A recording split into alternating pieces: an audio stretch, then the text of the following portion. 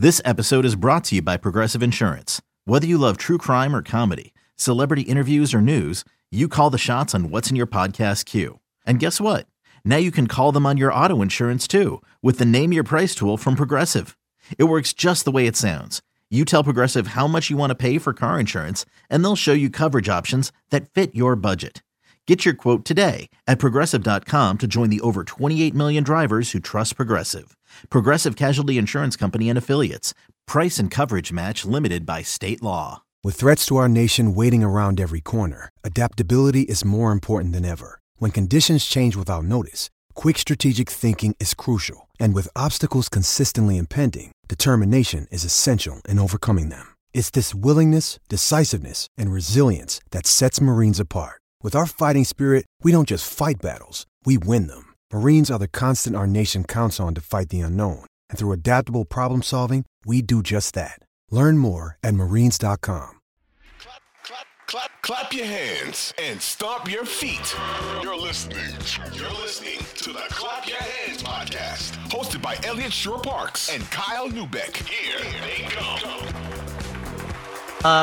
So speaking of Miami and this mysterious license plate, hopefully it's not Joel's car with the Miami Heat license plate driving through South Philly. But I do want to touch on the playoffs in general, but mostly from a Sixers perspective. When we last talked, I was saying pretty confidently that the Sixers loss didn't look so bad to me because the Celtics are a great team and they're going to beat the Heat and they're probably going to win the title. Well, they're not dead yet, but it certainly is not looking like that is going to be the case. I'm curious when you look at how it all ties to the Sixers, the Heat, the Celtics losing, obviously the Jimmy Butler aspect of the Heat, and then the Jokic thing in Denver. Like, what's your biggest thought from everything that's happened post Sixers being alive? That I hope Joel enjoyed his one ever MVP award because he is not getting one over Jokic again. That well, he's a better player, so that'll help him. Jokic is averaging 30, 13, and 10 and is in the NBA Finals. He will never win a better player argument against Jokic again until or unless he goes on a finals run and probably wins a title, because I think Denver's going to beat Miami.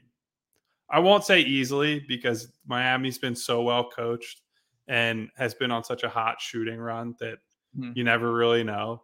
But Jokic is about to win a title, putting up insane numbers, and Joel's not going to be able to overcome that. It doesn't matter what you think stylistically. It doesn't matter what you think about anything, really. It's like that argument is dead now. Another day is here, and you're ready for it. What to wear? Check. Breakfast, lunch, and dinner? Check. Planning for what's next and how to save for it? That's where Bank of America can help. For your financial to-dos, Bank of America has experts ready to help get you closer to your goals. Get started at one of our local financial centers or 24/7 in our mobile banking app. Find a location near you at bankofamerica.com/talktous. What would you like the power to do?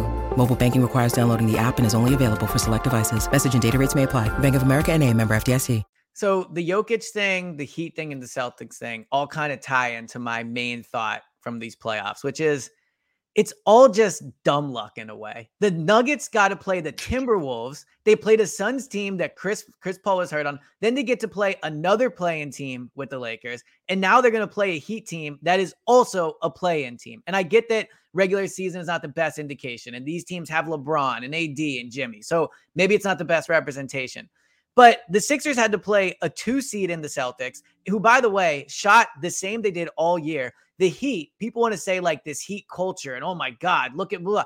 The Heat are just shooting way better. The Heat are just shooting way better than they did in the regular season. The Heat are shooting something like 40% against the Celtics, which is the best in the playoffs overall so far. And they were 27th in the league in 3-point percentage prior to the playoffs. So as much as the Heat culture and Jimmy's a winner and Tatum's a winner until he's not a winner and Jokic is a winner and Embiid's not a winner, it mostly just comes down to who makes shots. And that's, to me, it's literally been like putting me in a straitjacket these last 5 days. Like, it's all I can think about. Like, it's so frustrating to think about the fact that now Jokic is going to be labeled a winner when he got to play all these, let's be real, like borderline trash teams Embiid gets the best version of the Celtics to a certain extent. Tatum and Brown struggled somewhat, but they played way better than they are against the Heat. And I don't think it's the Heat culture that's making the Celtics miss all these shots. I still believe Embiid's a better player than Jokic. I still believe that the Sixers would have beaten the Miami Heat. And so I feel helpless as all these things I think look so wrong all the time, but it's how I feel. Like Jokic has been impressive. There's no doubt about it. I still think Embiid's a better player, and I still think they would have beaten the Heat. Like, am I just super crazy or? Oh, I mean, you can't say they would have beaten the Heat for sure, given that the team that was mentally tougher than them at the end of the series they lost is getting absolute. Yes. What are you talking about? Well, I'm saying, we just talked about this last week on the podcast that Joel and James folded when it mattered. Folded, but they folded for sure in Game 7. But also, I don't know, like Game 6. I think this whole mentally tough thing is so attached to, because after Game 7, we would have sat there and gone, yeah, Tatum and Brown, man, they're winners. Like, that's who you want your guys to be.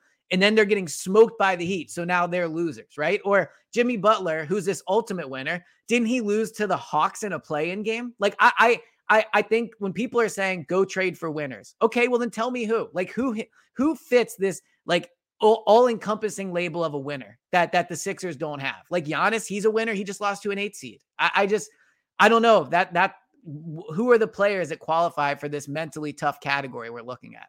Well, I also want to circle back to you crying about, the Sixers had to play the 2 seed. They did. The Nuggets got to play. Yeah, guess what? That's the benefit of being the number 1 seed in the West. You get to play worse teams the rest of the playoffs. You want to have an easier path, win your fucking games in the regular season. Yeah, and the Nuggets were able to do that despite messing around for like half of March or whatever. A worse conference, but yeah. They are, but like the Sixers won more games. Again, it's hard to make the argument, the Sixers had such a tough road when, the Celtics are getting absolutely smoked by Miami right now and gave up essentially in Game 3. Like, I don't want to hear it, man. Jokic was out there in Game 4 making plays when it mattered to close out the Lakers. Like, that's what a guy who's at an MVP level is supposed to do. Instead, we're playing the pity party. Woe is me. Oh, another injury for Joel. And look, I'm not trying to make light of he was hurt and he's dealing with a knee issue and whatever, but it's every single year there's an excuse. And for James Harden, every single year, it's the coach had me playing a certain way and I had to do this for the team and I had to do that. Figure it the fuck out, man. Like, you're passing up layups at the rim. I don't want to hear about it. I don't want to hear that you didn't get along with Doc and Doc put you in this role and, the Celtics messed you up by playing a double big lineup. And like, if they had a better coach, might they have won that series? Sure, you could sell me on that. But the players didn't do their jobs. And so I don't want to hear anything from these guys except we need to learn from our loss and apply that to moving forward. That's period. That's all I want to hear from these guys. I agree from them. I will continue to have a pity party on the other hand. I'm allowed to pity party. Last thing before we get out of here, Denver in the finals. Like, where do you... I am so sick of this people on Twitter that are like, like this is so exciting. It's Denver, Miami. Like, get out of here, man. Like, Lakers, Boston would have been way better. Nobody wants to watch Denver. Nobody. They were 27th in the league in road attendance. Nobody watches their games in Denver because this dumb like blackout TV thing they're having where their games even aren't even on cable. I hate the kind of like thing I'm seeing where it's like, it'll be such a good series. I mean, where do you fall on Denver? I tweeted it's going to be a good series. Get out of here. I can't believe you tweeted that. I'm so disappointed in you, Kyle. Would you rather watch the fucking Celtics who are puking all over themselves and the Lakers who are not good enough? Yes, it's LA Boston. It's LA Boston versus Denver. Who cares? It's one of the best rivalries of all time. Elliot, Jimmy Butler and Nikola Jokic are the 2 best players in these playoffs. They're going to play in the finals. That's what matters. I don't give a shit about. What? Because Magic Johnson played in the fucking 80s against Larry Bird. I'm supposed to care about that. But yeah.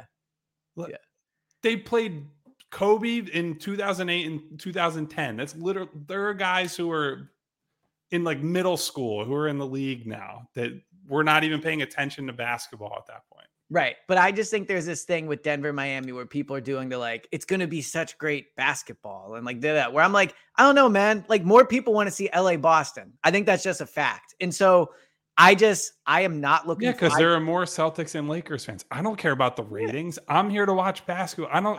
If ABC sells less ad inventory, why the hell do I care? Well, how does that impact me as a viewer or someone who likes basketball? It doesn't at all. I don't care. Right. You are looking forward to seeing the basketball matchup. I want to see a more exciting 2 weeks of like, I mean, coverage isn't the right word, but in terms of just, I want to see LeBron. I want to see LeBron versus. Well, it's going to be 2 weeks of them talking about if LeBron's going to retire after his press conference last night. So like, that's what it'll be because no one's going to care about Denver, Miami. That's why LeBron is. Well, that's stupid. It's these are giant legacy series for Jimmy Butler and Nikola Jokic. Like this would vault either player way up the all-time rankings from where they're at right now. I don't know. I see your point, but I think that no one cares enough about these players to actually vault them up. And I also think Jokic, I definitely don't if you watch it from a reality TV perspective. Yeah, well, that's what I watch things for. You know, I'm excited for the Vanderpump reunion on Wednesday night. So of course this is the way I'm looking at it. But no, I can't do more Jokic, man. I cannot watch him anymore. Jimmy, at least Jimmy, I will be rooting hard for Jimmy, but I can't do the Jokic thing.